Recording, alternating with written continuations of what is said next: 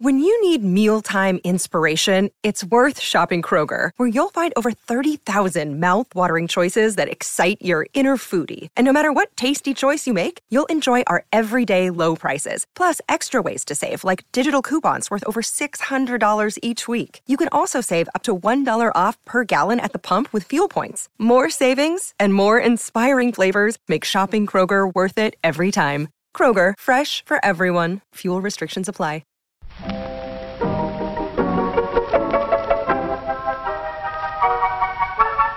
Maybe it's just that you don't know how to use social courtesy. Oh, that's old-fashioned. Watch how Lizzie Post and Dan Post-Senning act as host and hostess. They know that courtesy means showing respect, thinking of the other person, real friendliness. Hello, and welcome to Awesome Etiquette, where we explore modern etiquette through the lens of consideration, respect, and honesty. On today's show, we take your questions on being mindful of reserved time slots at public pools, the do's and don'ts of a small wedding, post-wedding wedding showers, and taking a mental health day from work. For Awesome Etiquette sustaining members, our question of the week is about acknowledging that someone has brought you a gift before they've presented it to you. Plus your most excellent feedback, etiquette salute, and a postscript this week on condolence notes. All that's coming up. Awesome Etiquette comes to you from the studios of our home offices in Vermont and is proud to be produced by the Emily Post Institute. I'm Lizzie Post. And I'm Dan Post-Senning. Because we had a pretty fun Memorial Day weekend. I know it was 2 weeks ago now at this point when we aired this, but we got to do Christmas at the end of summer. We did. How did we manage to pull that off? I think my parents had a pool. The weather complied with a nice sunny late summer day, and all the Posts who live in Vermont were actually around on Labor Day weekend, which blows my mind. But it was really, really awesome. We all got together at my parents' house for a little pool party, and we called it Christmas in July because sadly, I think our Christmas plans are changing. Our traditions are changing. Oh, you snowbirds. Family. I know 4 out of the 6 fourth generation travel south for the winter now. And most of the 5th generation has kids of their own. So they're doing their own kind of things on Christmas. And everyone was feeling like rather than get together at the holiday time for the past 2 years, we haven't been able to. Why not try throwing a party in the summer and getting everyone together when it's just a bit less hectic? And boy, if I didn't hear at least 7 or 8 people out of the 20 plus who were there say, wow, I really like this. We should do this for Christmas instead.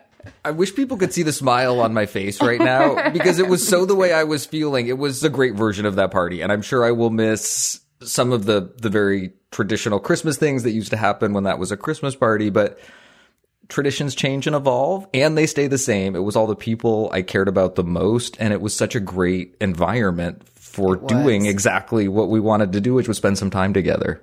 Yeah, no, it really, really was. It was awesome to see everybody. Really fun, the grandkids all running around. Yes. Some of them get to see each other all the time and others don't. And so it was kind of fun watching them discover that they have this group. My niece and nephew who go out to my parents' house every weekend, most times both days, to like spend all day at grandma and grandpa's house on the weekends, were almost shocked to see that there were like 25 other people there this time. It took them a minute to be like, wait a minute, there's kids playing in the pool and running around where we run around. What's going on here? But it was really fun to see them all. It was really fun watching the ones who haven't really interacted with the extended family that much yet get a chance to, and to see how they do it, whether it was Delphine and Aria playing with Legos and the stuffed animals in the dining room, or it was, I remember at one point I saw your daughter number 2, Aria, down at the pool with my dad and not any of her immediate family around her. Mm-hmm. And that was really cool because they were having like a little bonding moment. And then your dad is so good with little girls. He is awesome. I keep saying, cuz you get more and more like him as you get older, and he raised 2 daughters, and he's really, really good with little girls. He's very, while still encouraging them that they can do anything, he's very tender with them. And it's very, very sweet to see. I kind of have a photo from my childhood where I see this in him, and it's really like on display. And I've seen him have the same moment that's in that photo now with my niece and with your daughter. And I'm like, it's just my dad. He's a good dad of daughters. But it was really special to see her. I loved seeing my niece Delphine. She had a bag of Pirates booty that y'all had bought, and she was going around and sharing it one piece with everybody. And that was really cool because she doesn't know everyone and is usually a little shy. And so seeing her open up to like these strangers who are family, it was so much fun. It was so much fun. Okay, guilty confession. One of my favorite parts of the whole party. Yeah. Uncle Bill's beard. Oh, yes. One of our uncles who never had a beard our entire life now has quite the Sean Connery mustache and beard going on. And Aunt Maureen loves it. She told him not to shave it. Lizzie goes, I need to retire. Is this what you get to do when you retire? You get to take long distance bike rides and grow a beard? Grow a beard and eat good food and watch children play. And it's just charmed life that these posts live.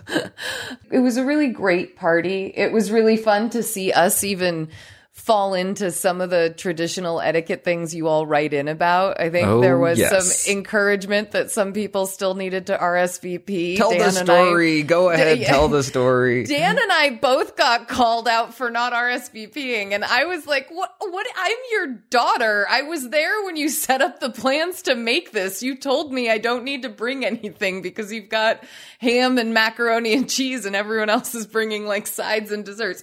What about that didn't indicate that I'm coming to the party? And my dad was like, oh, okay. He goes, well, Dan and Willie still haven't, emailed us. And sure enough, like Will's email came in like 4 hours later. And then, which, for those of you doing the math, means I was the last one. Yes. And I had to tell Dan that he was getting talked about. The little birds were whispering and they were lovingly teasing, but it is just the irony of a family whose family business is about etiquette, like griping about the RSVPs. I mean, it's just too much. But it was fun. We got you. I saw it come in. I saw the email that said, we will be there. And I appreciated the word of mouth back channel nudge. As opposed to like a front of channel nudge. Email to everyone. Well, we've heard from everyone. We think Dan's coming, but... Oh man. But it was really great. Everybody came, everybody showed up. We were all able to be there. It was really fun. I was impressed with all the stuff people brought. Jill made a salad, a kale and Parmesan salad that was just unbelievably delicious. It was a good party. It was a really good party. It was, and I am already looking forward to a new tradition. I can't wait to do it next year. Me too. Well, you know what else I can't wait to get to? I bet you can guess. Do we have some questions? We do! Should we get to it? Questions. Let's do it. Let's do it. Awesome Etiquette is here to answer your questions. You can email them to awesomeetiquette@emilypost.com. Leave us a voicemail or text at 802-858-KIND. That's 802-858-5463. Or you can reach us on social media. On Twitter, we are at @EmilyPostInst. On Instagram, we are at @EmilyPostInstitute. And on Facebook, we are the Emily Post Institute. Just remember, use the hashtag AwesomeEtiquette with your post so that we know you want your question on the show.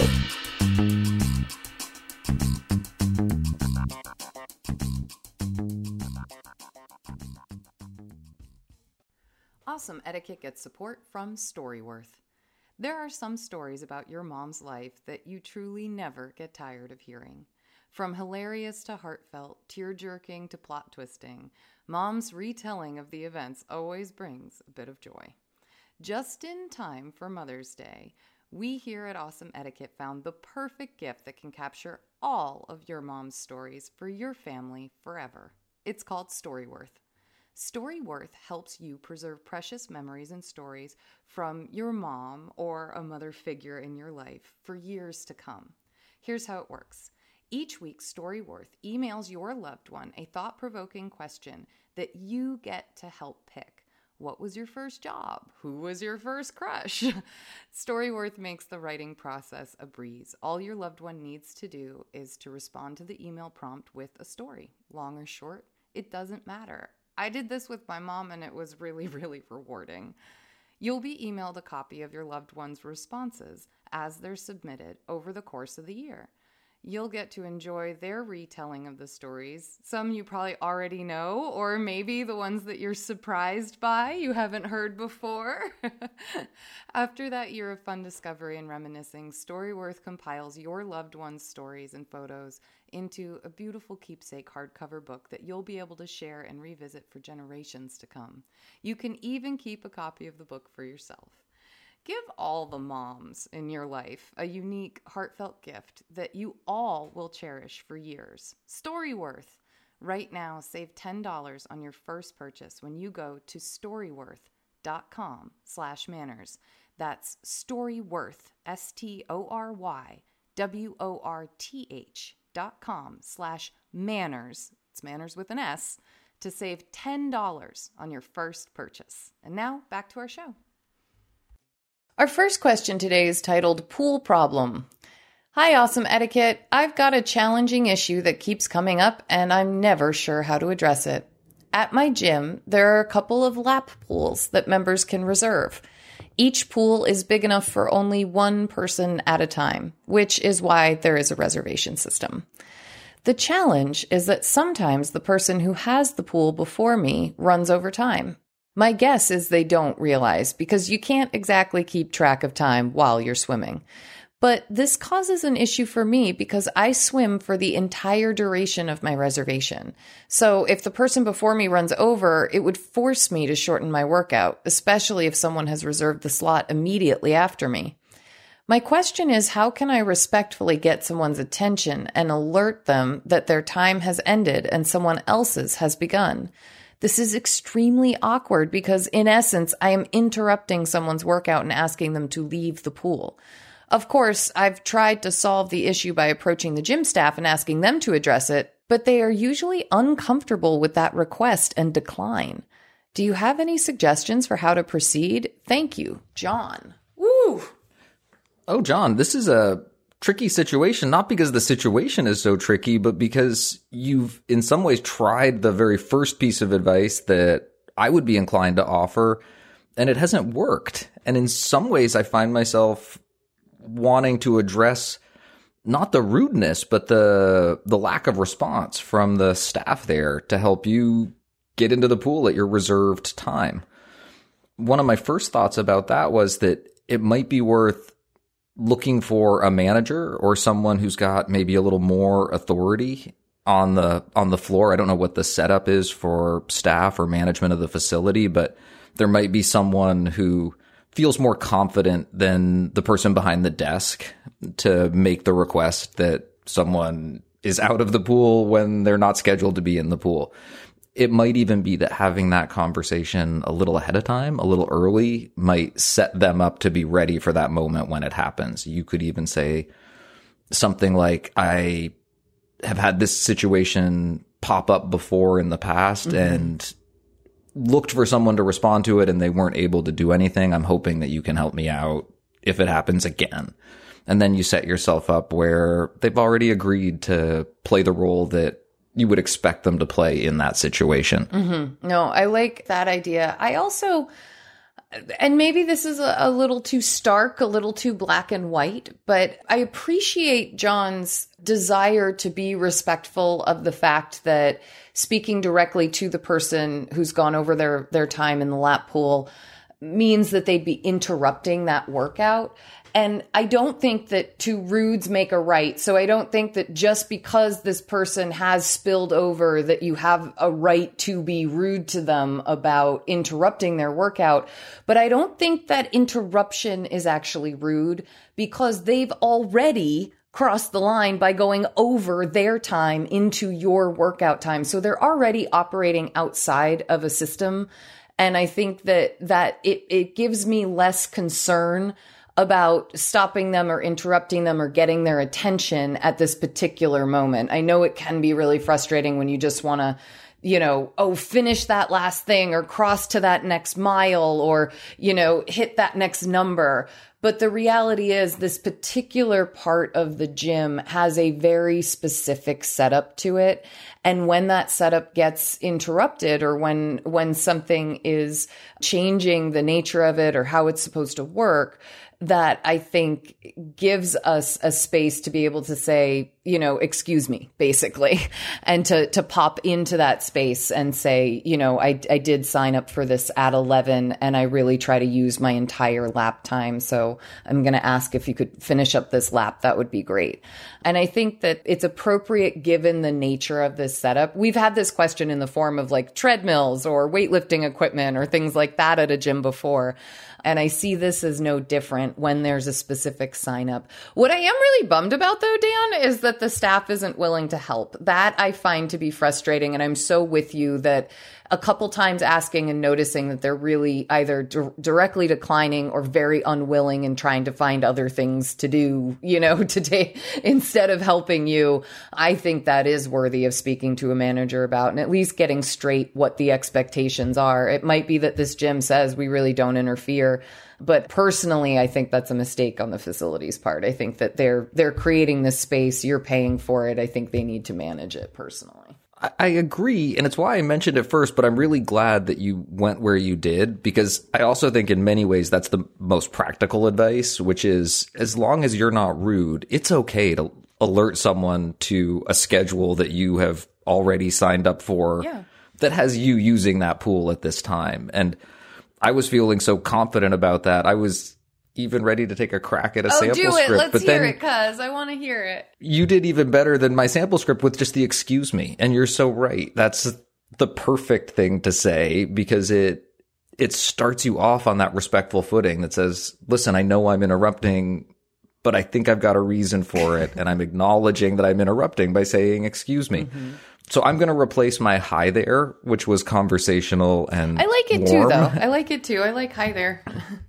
You could say, hi there, excuse me. Mm-hmm. It's 11:02 and I have the pool reserved for 11. I'm sorry to interrupt, but I only have a half hour to get my workout in. Yeah. And if I'm in the pool, I'm saying, oh, my goodness, sorry, I didn't realize what time it was. And that's when then you say, I totally understand how easy it is for that to happen, but thanks so much. I really appreciate it. As they get out of the pool. Close it with that thank you. That's how I imagine that situation developing. Yeah. And if something else happens where someone says, sorry, I'm going to finish off my laps, that really is something that I feel like then you can go get a staff member. But again, we're in this position where the staff members aren't helping. And I find that a little frustrating. That like stymies my plan. I'm like, wait a minute. But I think most people are going to have the reaction that Dan had, which is that, oh my goodness, I'm so sorry. I didn't realize, let me hop out for you. John, I was about to say, there you have it. It's that easy. But you asked the question because it's precisely not always that easy. We really appreciate you taking care with the people around you, but hope that our answer helps you get back in the pool. And, of course, the better he could swim, the less Bill feared the water. Whether or not he wins in the swimming meet, he has proved to himself and to others that he is not a coward. Well, we all have little fears which hamper us. We should take a tip from Bill. Our lives can be richer, happier, if we overcome our fears. Our next question is a two-parter, and it's called Small Ceremony Squad. I like that. Dear Lizzie and Dan, thank you for continuing to create such a wonderful podcast. It has made a great difference in my life. I am overjoyed to discover that the more of an effort I make to make others' lives easier and more enjoyable, the more my own life becomes easy and enjoyable as well. It's amazing how when we stop focusing on I, me, mine, we realize just how few needs we truly have. I have also noticed how much more warmly strangers are now responding toward me. Everybody wins when good etiquette is at play. Oh, I love that. I know. What a remarkable thought to begin a question with. I have two questions for you. both of which stem from my fiance's and my decision to have a small 30-person wedding. I am only inviting 3 friends to my wedding, but have a larger circle of girlfriends who I would love to invite to my bachelorette party. I am planning on having a very low-key bachelorette party that involves no or a small optional financial investment. We all went to college together, and most are still good friends, so I think it would be a fun reunion for everyone. Is the idea of inviting friends to the bachelorette party who are not invited to the wedding a hard and fast etiquette no-no? Or is it understandable, given the size of my wedding? And the second part of the question. We will be live streaming our ceremony for those who are unable to attend or are not invited to the in-person event, but are still part of our lives. What is the appropriate language to use when inviting people to watch, specifically for those who are not invited to the event, without coming across as saying, "You're not important enough to make the cut, but here's a consolation prize"? It doesn't feel honest to say, "We wish we could have you with us at our event," when the truth is we could have. We just chose not to. I would be so grateful if you would please work your sample script magic. Thank you. Sincerely, Bewildered Bride. Oh, Bewildered Bride. First of all, just thank you for being someone out there who is thinking about their own behavior and how it impacts others. It's awesome to hear about how that's transformed your life, and sort of the experience you have as you step outside your door. I want to just dive right. Should we just dive right in, Dan? Let's go. Question number 1. I feel like the answer is yes, but no, but yes, but no. Oh, it's a really hard one, isn't it? It's a really hard one, but I think with a little reframing, it might help. First of all, you really can do pretty much anything you want, right? As Dan says, you got to know the rules to break the rules. And it's not uncommon when someone chooses a really small or maybe a very remote destination wedding, or maybe even just a family wedding, to have the larger circle of friends be willing to participate in a lot of pre-wedding party events that they wouldn't normally participate in because they're not invited to the wedding. And I think that's some groups can pull that off, some groups can't. And I don't know where Bewildered Bride will fall on that line, but I do know that typically from an etiquette standpoint, you don't invite anybody to pre-wedding parties who isn't also invited to the wedding. That being said, you've got this group of really close friends from college. I'm guessing you've shared with them a lot of your wedding plans already, so most of them know they aren't invited. I think if they wanted to organize something to celebrate you, that would be wonderful. I like the idea of it coming from them more than coming from the bachelorette actually asking people to come to a party where they're then not invited to the wedding. At the same time, y'all just might be close enough where you're in charge of planning that event, or you and maybe, as you said, one or two of the friends that you're inviting to the wedding are in charge of planning that event, and they know that everyone else really wants to come, wants to participate, is hoping that this will happen. Those would all be green light signs that it would be okay to do this. And I think that's the way that you want to approach this particular bachelorette party, is either the friends are choosing to do this for you, knowing that they're not invited to the wedding, or you guys are just so on the same page about what is going on that, you're able to pull off organizing this gathering, even if it does come sort of from you or from one of the bridesmaids who's going to be at the event. Dan, what do you think about the live streaming question? Lizzie, I have so many thoughts, and the first one is a very big picture thought. Yeah. And I'm wondering, are weddings really changing?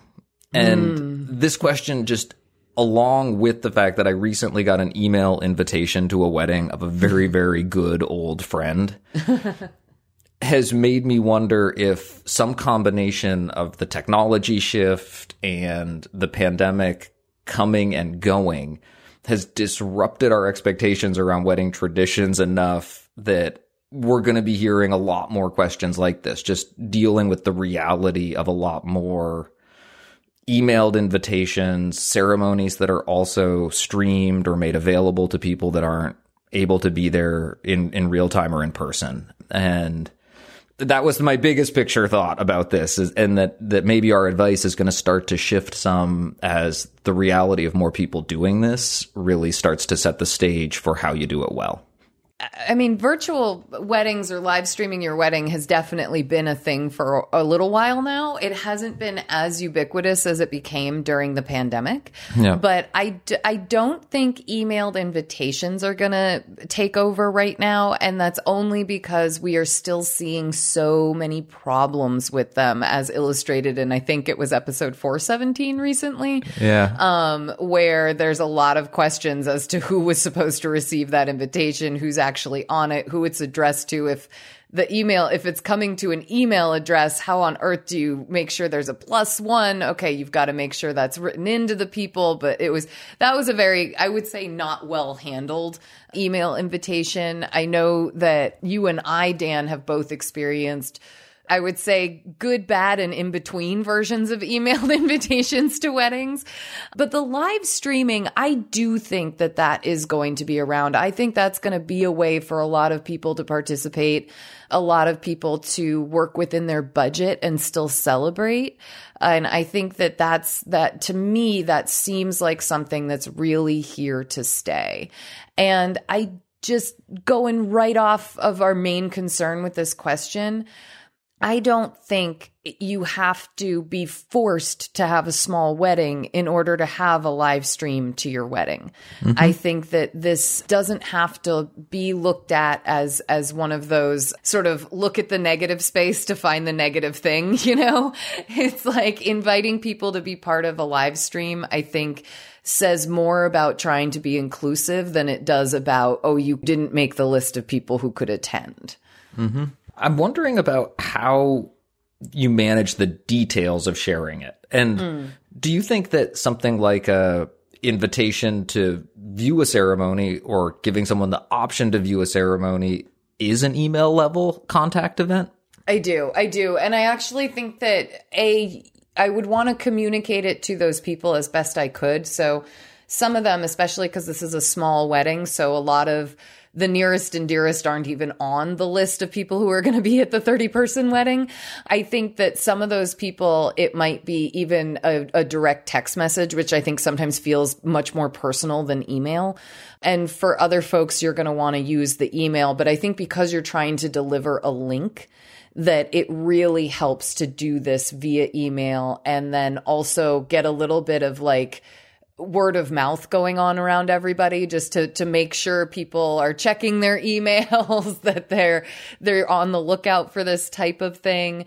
And I think that just being really positive about the invitation, I don't think you have to say, we know we have a small wedding and that's why we're inviting you to celebrate with us virtually. I think you just simply bring your positive self to that invitation and say, we would love for you to be able to celebrate with us virtually if you can. Here is a link. Here is the day. We would love it if you could be there for us in this way. And if, you know, and I don't even know if you have to add and if you can't, we totally understand, but it might be a nice soft touch. But I think just make the invitation, make it clear, and try to avoid pre-apologizing when you haven't even known whether that's an issue for the person receiving it or not. If someone has a problem with it and they choose to speak up, that's when you can say, we're really sorry. We had to make some decisions, or we chose to make some decisions. And this is where we came out with it, and we hope you'll understand, is really the best you can do when someone's upset with how they are or are not participating in your wedding. I was trying to imagine where some potential hiccups could occur. Sure. Because very much like you, when I received an email invitation to the wedding, because it wasn't as familiar a medium, there were some questions about the way it functioned that weren't entirely clear, that took a little bit of working out. And I was imagining what some of those might be in this situation. One thought that I had was that it might be useful to let people know whether or not it's an option to share the link to the ceremony. If it's something that you're just generally distributing and would be happy if one college friend gave it to another college friend, or whether you really intend it to be a link and an access that's for the person who's the recipient alone.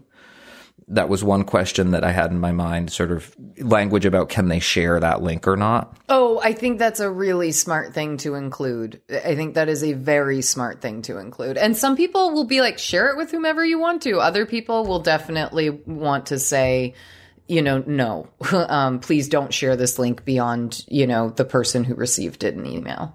And that's on my radar from a previous question that we had. Yes. About someone who was not happy that something had been shared as broadly as it had been shared. Yeah. The other question that came to my mind is it going to raise confusion for people about whether or not they're expected to send a gift? Yes, is the invitation to a virtual ceremony close enough to an in-person invitation to a ceremony that someone might start to feel the pressure from that social obligation? And I didn't know and I wanted to ask you, Lizzie, because I wasn't sure whether a mention of no gifts, please was appropriate, or whether by avoiding the language around it being an invitation might, and offering it more as an announcement, or if the language was we wanted to share this with you. As opposed to please join us for. Exactly. Would be enough to start to actually thread that needle. I think those subtleties are things people won't pick up on as easily in terms of a connection to a gift. But I do think that leaving registry information off of this invitation, not mentioning gifts, for me, at least right now, I think that's the way to go. I received a virtual wedding invitation that had, and I can see why they chose the wording that they did, but it said, if you feel inspired to give a gift, here's our registry. And it frankly made me mad. Now, I am an etiquette author. I think about these things. I talk about them. I've got, 100 years worth of books sitting behind my desk right now that say no, stop, don't to that particular idea. And so I recognize that my perspective is a little bit different, but I felt the negative space of and this did happen with a pandemic wedding. And so it was a wedding I had been uninvited from. But the things that I found really frustrating was that they made mention of the local family and friends who could be there. And I was a local family and friend who was uninvited. So I've already felt like a dig at that. Okay, so clearly I'm not close enough, even though we live together. It felt yucky. And then at the bottom to also see kind of a request for gifts and the link to that felt even yuckier. And so it's like, oh, I'm not good enough to come to the wedding. I'm not good enough to be included in the circle of friends that are here. And now you want a gift from me too. It felt gross. And that's just me. That's my perspective. It's how it landed for me. Someone else might have gotten that and think, oh, this is so great. I've got the registry info. I can get them something. I'm so happy to watch them. My experience was not one that made me walk away from that feeling good. And we've gone on way too long with this answer, so I apologize. I'll stop bringing it back to a personal experience. But I think that these types of things are the things you want to think about before you craft that message out. So again, I would not worry about saying things like you're invited to or please join us for, but I would not include anything related to gifts on that. If people want to get you a gift, they'll reach out and ask you if you have a registry. Or maybe they'll search for your public registry. We've had that. As we're learning, more and more people are okay with doing that. Yeah. Bewildered Bride, thank you for your thoughts on the show and your two-part question. You've definitely given me a lot to think about, and we really appreciate this opportunity to look at the way weddings are changing and developing, and hopefully giving some guidance as we develop new traditions for getting married. It happens in your town, and it happens in my town. Each day, each week, each month. But before every wedding must come a prelude, a first chapter in these love stories that will carry on through years and years of happiness.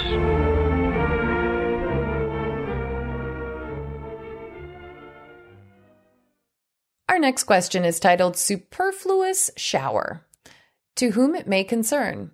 My much younger sister got married after a 3-month engagement. She had a small wedding with only close family invited.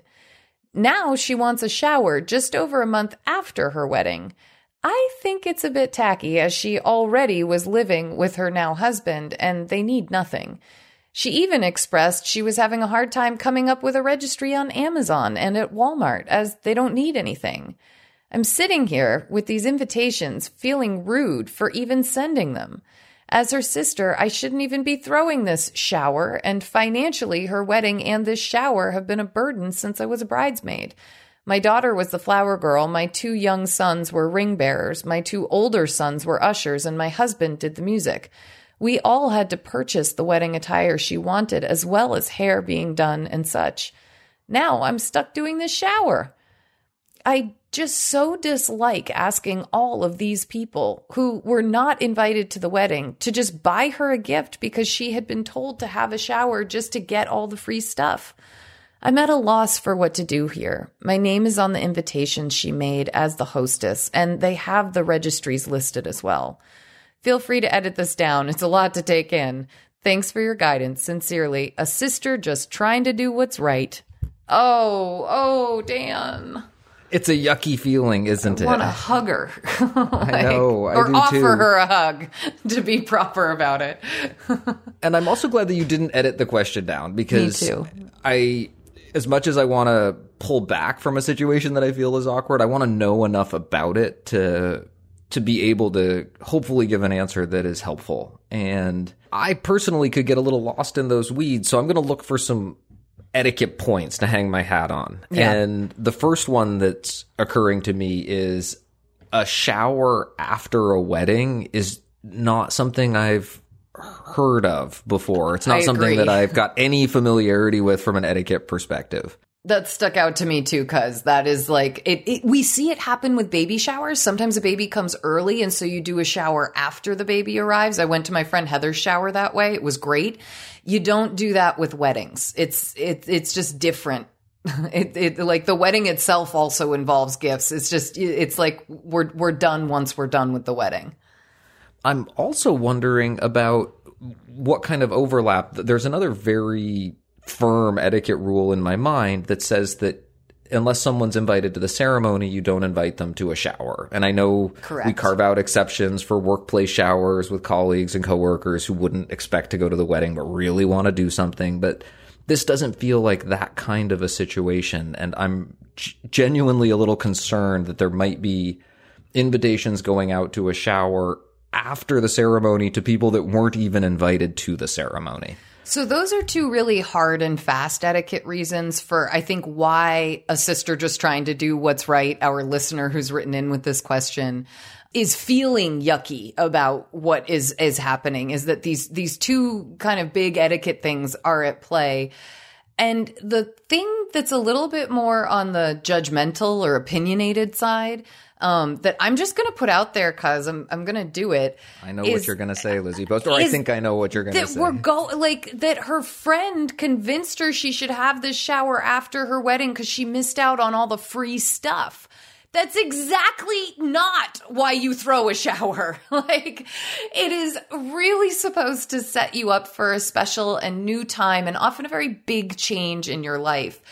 If you don't need to be set up or don't want to be set up or don't want to change the gifts to, words of wisdom or something like that, if you do have your life set up already, then you just don't need a shower, which is probably why the sister who got married didn't throw a shower before the wedding, is because she just didn't feel like she needed it. And now it seems like there's some pressure from outside people just to do, and I'm going to use the term, I know some of our audience doesn't like it, a grab for gifts, a chance to get all the free stuff. And that's where I'm like, I would have walked away from it at that point personally, because I wouldn't have been able to handle that. But that, to me, from an outside, from a not etiquette perspective, but from just a straight up judgment, I'm not landing on the side of that's a good reason to throw a party.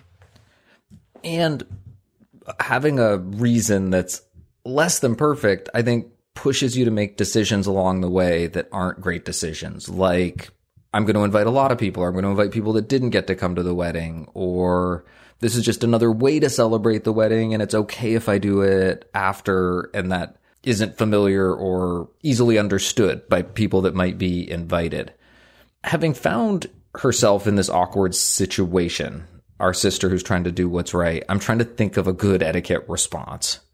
And that's where I'm actually getting hung up a little bit, because it feels like we've gone down this road a ways. If we're already looking at the printed invitations, it sounds to me like there has been some willingness to go along with this up to this point, that you wouldn't be this far down the road without having gone down the road a little bit under your own control in some ways. So I think that if you want to extricate yourself from the situation, if you find yourself at a point where you just really don't feel comfortable sending these invitations, there are too many issues either with your own personal feelings about it or with how you think they'll be received, I think that the etiquette solution is that you need to talk to your sister about why you're thinking that or feeling that. And it might be that when you raise an issue that you also think about ways that you could help solve them. So it might be about suggesting a different person to officially host the party. I know that your name is already printed on them, and it might mean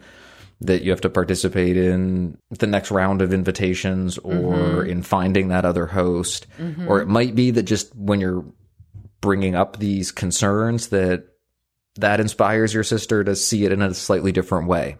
Well, Dan, that's my hope. I'll be honest. I was like you. I was like, okay, so yes, this is not good. We're identifying it as not good. We sympathize with the sister who's not feeling right about this. What do you do? And the options are either you charge through it and recognize you're doing something you don't feel comfortable with, but you're going to go ahead anyway because the wheels are in motion, or you pull the brake and you say, I'm really sorry, but the further we get down this road, the less and less comfortable I am with it. You know, I don't know whether the sister has really glommed on to the idea of throwing this party and getting all these gifts, even though it's not really, you know, the right etiquette way to do it, you know, or whether the sister herself is feeling like pressured to do this. That line of she's been told to have a shower just to get all the free stuff makes me think it really wasn't her original idea to do something like this. But I'm wondering if in having that conversation about how this is making our listener who wrote in feel uncomfortable about it, if she's able to redirect the idea of the party to that of a second reception, because that is totally appropriate and it can kind of be an anything goes. And it's the kind of thing that you would invite people who weren't invited to the original wedding. You know, it's not a shower, but it's a second reception.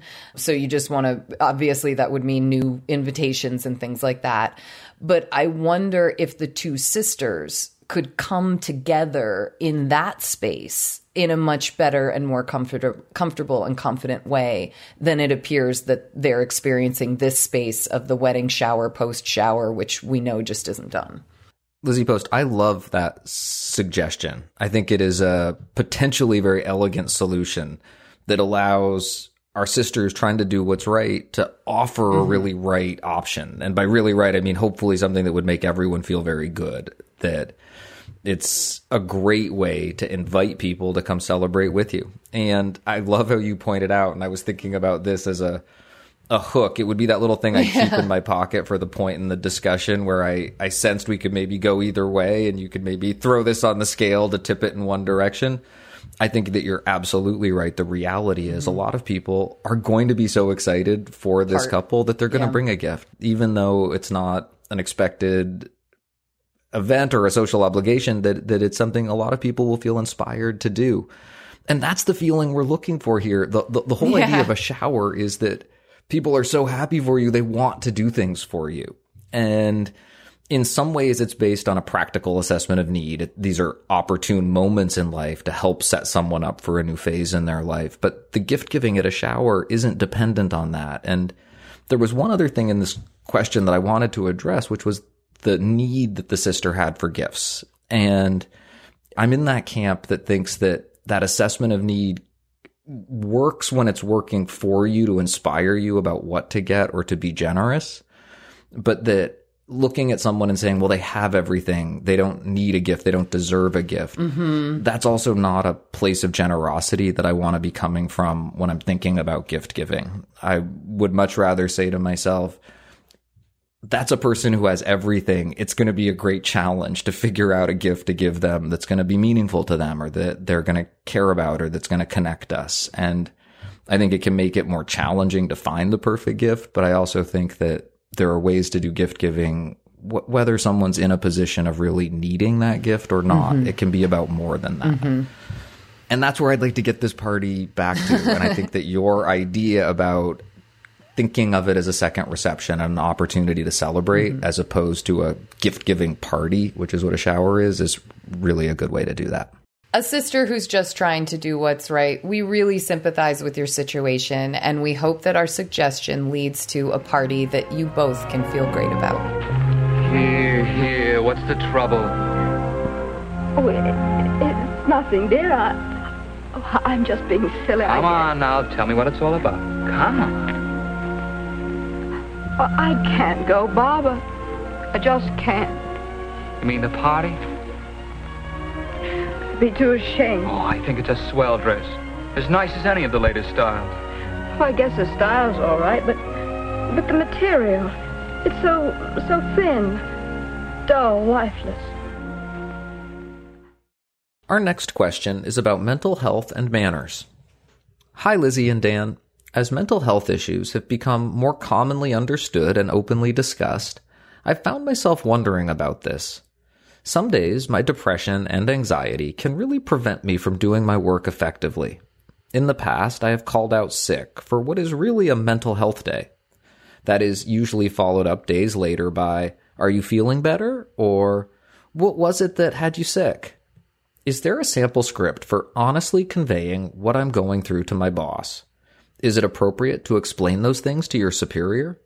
I feel that it's always better to be honest, but sometimes worry it won't come across the right way. Thanks for all your help, Anna.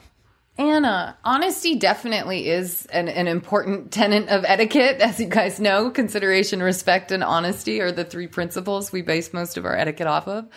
But this is one, Dan, where I want your bigger, more philosophical thoughts on it, but I also wanted to drill right down into the question that's being asked, the issue of the "Are you feeling better? What was it that had you sick?"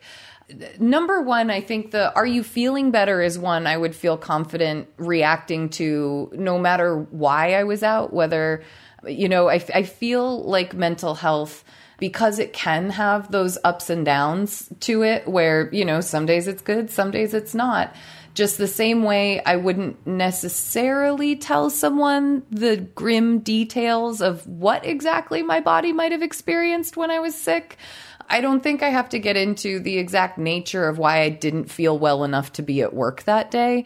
I think I could just say something like, "I am feeling better, thank you," or "Yes, today is much easier, thank you." And I think those would be really truthful and perfectly appropriate answers to the question of "Are you feeling better?" What was it that had you sick becomes a little more specified. And you might say, it was actually a mental health day, or you might say, I really wasn't feeling up to myself. You don't have to add a "but thanks for asking," but I feel like a lot of people would just naturally.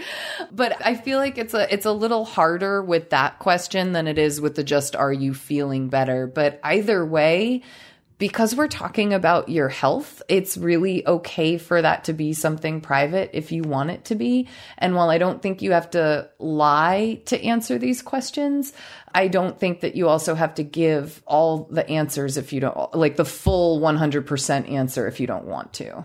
I think precisely because it is a health issue and a health question that you've keyed on a really important point of etiquette, which is that in general, people understand that there is a assumption of privacy and a right to privacy when it comes to health issues, whether they're mental health issues or physical health issues or some combination of those two things, because oftentimes they're linked. I like the specificity of your answer, Wizzy, that sometimes feeling better, well, that's always relative, but yes, I'm feeling better today. Thanks for asking. Is a different kind of answer than, well, what did you have? Which is already a violation of our conversation tiers etiquette concept, that you don't ask a probing or personal question about a health issue, a family issue, a financial issue, unless the door has been open for you. And it really frees up our question asker, Anna, to reply, I'd rather not get into the details, but it's good to be back in the office. Oh, I love that sample script, cuz. Sorry, I didn't mean to cut you off. It was really good. Thank you. It's a possibility to draw that boundary and to not call out someone else's rudeness, but just to be clear that that's not something you're going to share. And the philosophical thought that I could share, and thank you for providing me the opportunity to do so, Lizzie Boast, is that when we talk about honesty on this show, we often talk about the art of good etiquette being about finding a benevolent or a kind honesty, that we don't always need to be harsh or brutal with our truths. Mm-hmm. And I was thinking that on this show, I'd like to introduce a sibling, a close cousin of benevolent honesty, and this is discreet honesty. Pleasure to meet you, Discreet. How are you today? I'm doing very well, thank you, and I think I might be able to help out in this current situation that you're dealing with. Oh, lovely. Discreet honesty allows you to be truthful, but also retain your privacy and maintain personal boundaries that are appropriate and that feel good to you. Mm-hmm. And something like, I'd rather not get into the details, but it's good to be back in the office, is to me an example of that discreet honesty. If you are indeed glad to be back in the office. Right. Maybe it's, I'm glad to be able to work again, or it's good to see you again, but at least I'm back at it. Whatever it is, it can be honest and still be respectful that you don't need to share every detail. Anna, you also asked, is it appropriate to explain those things to your superior or to your boss, to honestly convey, is another way you said it, what you're going through to your boss? I think that's a personal decision. I'm really impressed with how it seems that we are really starting to recognize mental health and the need to take care of our mental health the same way we take care of our physical health. So I feel more inclined to say, yes, absolutely, talk with your superior, talk with the boss. And at the same time, I know that there are still stigmas out there, and I don't know who Anna's superiors or bosses are. And she might be in a position where she doesn't feel comfortable talking about these things with her boss, whether that's from her or because the bosses aren't sort of giving signs that they would be receptive and supportive of hearing the types of things she deals with when it comes to mental health. So that's really going to be, I think, a personal decision.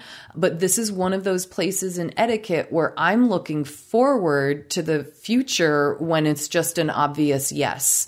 You know, when the idea of either needing therapy or needing time and space to take care of your mental health isn't something that would even come close to having a stigma attached to it or anything like that. And I think that's what we're a little worried about here when asking, should I explain these things? But it won't always come across the right way. And so I think that it's a really personal decision now. I'm hopeful that in the future, it'll be a no-brainer that it's okay to talk about these things, you know, to the degree that you're comfortable talking about them with people like a boss or a superior. I agree 1,000%, particularly if you're already operating within clearly understood and defined HR policies. Yeah. If you're able to keep the amount of time off that you take within your discretionary sick days, yep, then that's entirely up to you to make those choices, and how much you want to share about that is really up to you. And like you, Lizzie, I think there are real benefits if we can, and it's a safe and a comfortable place to share. But it's also true that, like you said at the start of the question, when you're out physically sick, you don't give people every detail of what you went through in that experience. And there's a process of regulating how much we share, just so that we're not asking too much of the people around us either. And it's this balance of finding the support, sharing enough information so people can be there for you, but then also not projecting issues that aren't necessarily workplace issues into the workplace when they don't need to be. Yeah. And finding that balance is a very personal and individual thing to individuals and organizations and groups. The place where I think you want to be careful is if you start to be in a place where you're pushing on the boundaries of that personnel policy. I think you want to start to think more about cluing people in as to what's going on so that they can understand and hopefully help support. Yeah. Offer that help and support. I want to give a little nod to my mother and father at the end of this question. They used to have something that they did with my brother and I when we were growing up that they called a soul day. And the idea was that if there was a day where we just didn't feel up to it for whatever reason, if we were run down or tired or just not feeling well, we could take a day off from school and we didn't need to convince ourselves or anyone else that we were sick. We could call it a soul day. And it was essentially what I think people might call a mental health day today or a personal health day today. But the idea was that it was okay to carve out some time to take care of yourself. You weren't allowed to take advantage of it. You weren't allowed to do it all the time. But it was something that really felt empowering to me as a young person, that I had that level of control and decision making about taking care of myself, and that I didn't need to make myself sick to do it. And I wanted to share that with everybody in the audience because I love the idea of a soul day. And I think we all deserve it every once in a while to take a day just to take care of ourselves. I love it, Dan. I love the soul day. Anna, we hope our answer helps. And thank you so much for the question. Well, those are some of the rules for staying in good mental health. Of course, they're just the ABCs of a subject big enough to fill whole libraries. But as more and more folks get to know these ABCs and follow them, they're going to be able to look at a group like this someday and feel that they have a greater chance than ever for the kind of happy, useful life which will make our world a better place to live in.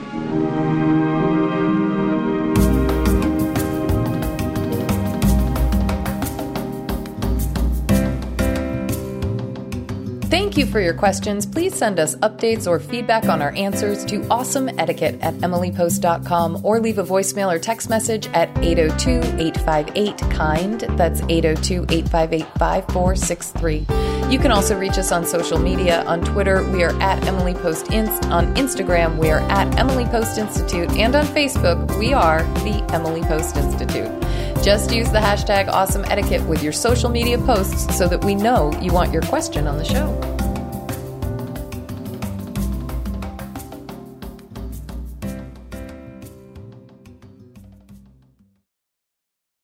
If you enjoy Awesome Etiquette, consider becoming a sustaining member. You can find out more about this by visiting us at patreon.com/awesomeetiquette. You'll get an ads-free version of the show and access to bonus questions each week. Plus, you'll feel great knowing that you help to keep Awesome Etiquette on the air. And to those of you who are already sustaining members, thank you so much for your support. It's time for our feedback segment where we hear from you about the questions we answer and the topics we cover. Today we have a voicemail from Dale on how to leave a guest bed before departing. Just listened to episode 416, and that part about how do you leave the guest bed just brought back very happy memories to me of my childhood when my mom, my aunts, my great aunts, my cousins in that generation, that was just an endless debate about how the bed should be left. Do you make the bed, which the other group thought implied you thought your host was not going to remake the bed? Do you leave it turned down neatly? Do you strip the sheets? And then what would the person think you meant by that? And how are you judging them by how you left the bed? And then my mom would always say, you know, you really should just ask. Just ask what's better for the person who hosted you. And I just thought it was a great, happy reminder. And so I always enjoy the show. I enjoy being a sustaining member, and just had a lovely memory today from listening. Bye. That is A, what a sweetheart, but B, that just so, I'm sitting here with the biggest smile on my face with that feedback, because hearing Dale talk about how it reminded him of some of the classic etiquette debates in the family, it reminded me of some of the classic etiquette debates we have in my family. And it's so fun to think that not only do these questions and the answers inspire ideas about how to behave, but they inspire memories and they can stir up nostalgia, even if it's for disagreements. But I love that Mom breaks in to just say, you know, you really should just ask. It's like you're hearing everyone, you know, try and and further think down the line. Well, your host could think this. Oh, but the host then might think that about the guest if they strip the bed, or like, who's assuming what about whom?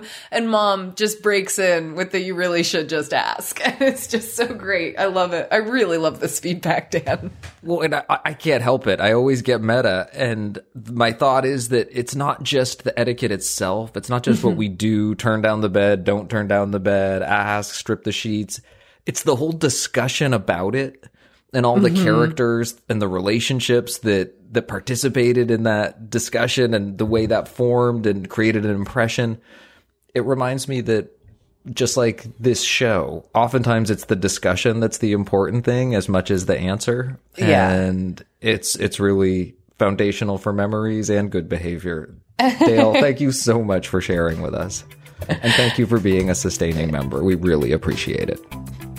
And thank you for sending us your thoughts and updates. Please keep them coming. You can send your feedback or update to awesomeetiquette@emilypost.com, or you can leave us a voicemail or text at 802-858-KIND. That's 802-858-5463.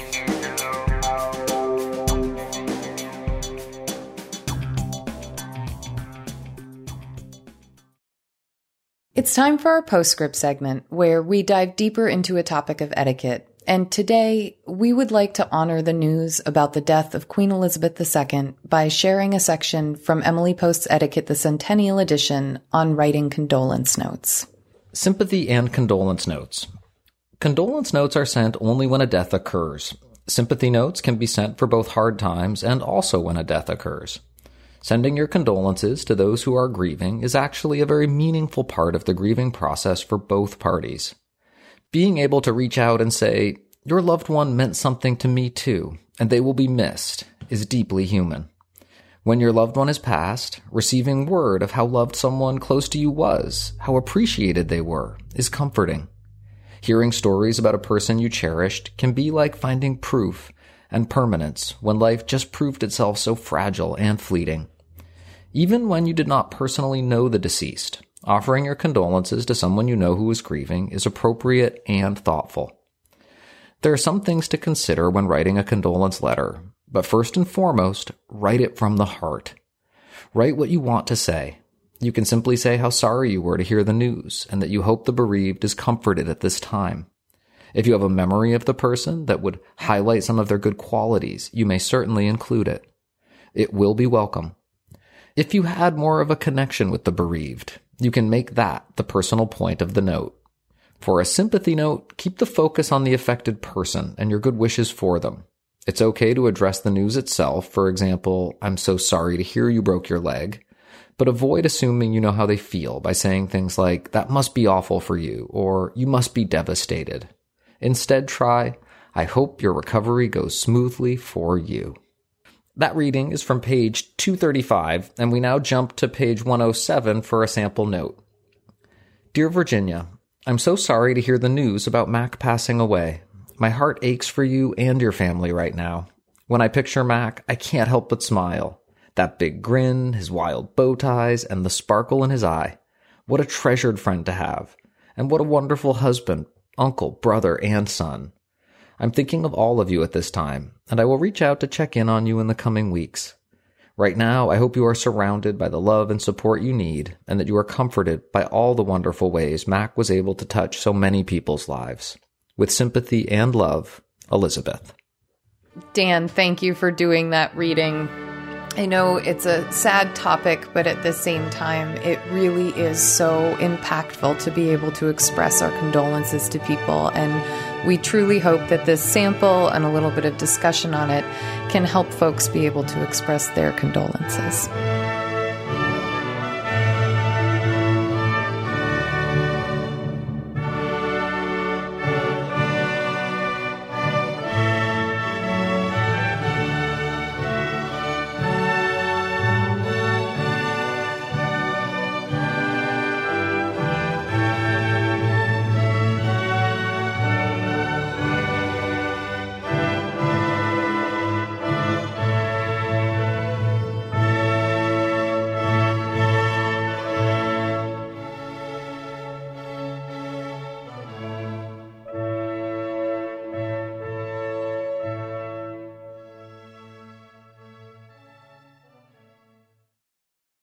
We like to end our show on a high note, so we turn to you to hear about the good etiquette you're seeing and experiencing out in the world, and that can come in so many forms. Today we have a salute from Rebecca.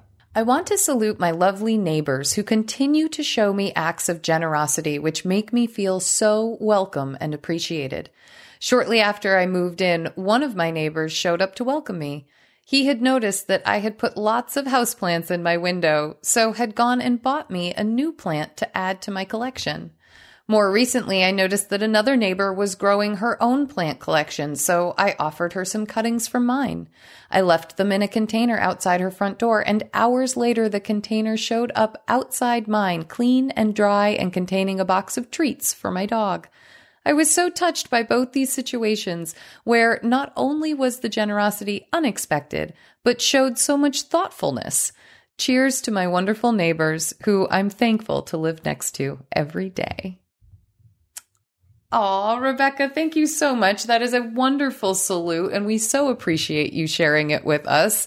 Good neighbors make good communities. I'm hearing the Mr. Rogers theme song in my head right now. I know, right? Thank you so much for this salute.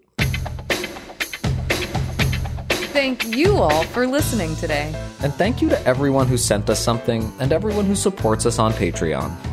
Please connect with us and share this show with your friends, family, coworkers, or even strangers, any way that you like to share podcasts. You can send us your next question, piece of feedback, or salute by email to awesomeetiquette@emilypost.com.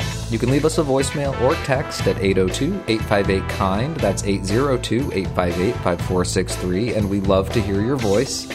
On Twitter, we are at Emily Post Inst. On Instagram, we are at Emily Post Institute, and on Facebook, we are the Emily Post Institute. Please consider becoming a sustaining member of the podcast by visiting patreon.com/awesomeetiquette. You can also subscribe to the ads version of our show on Spotify or your favorite podcast app, and please consider leaving us a review. It helps our show ranking, which helps more people to find Awesome Etiquette. Our show is edited by Chris Albertine and assistant produced by Bridget Dowd. Thanks, Chris and Bridget.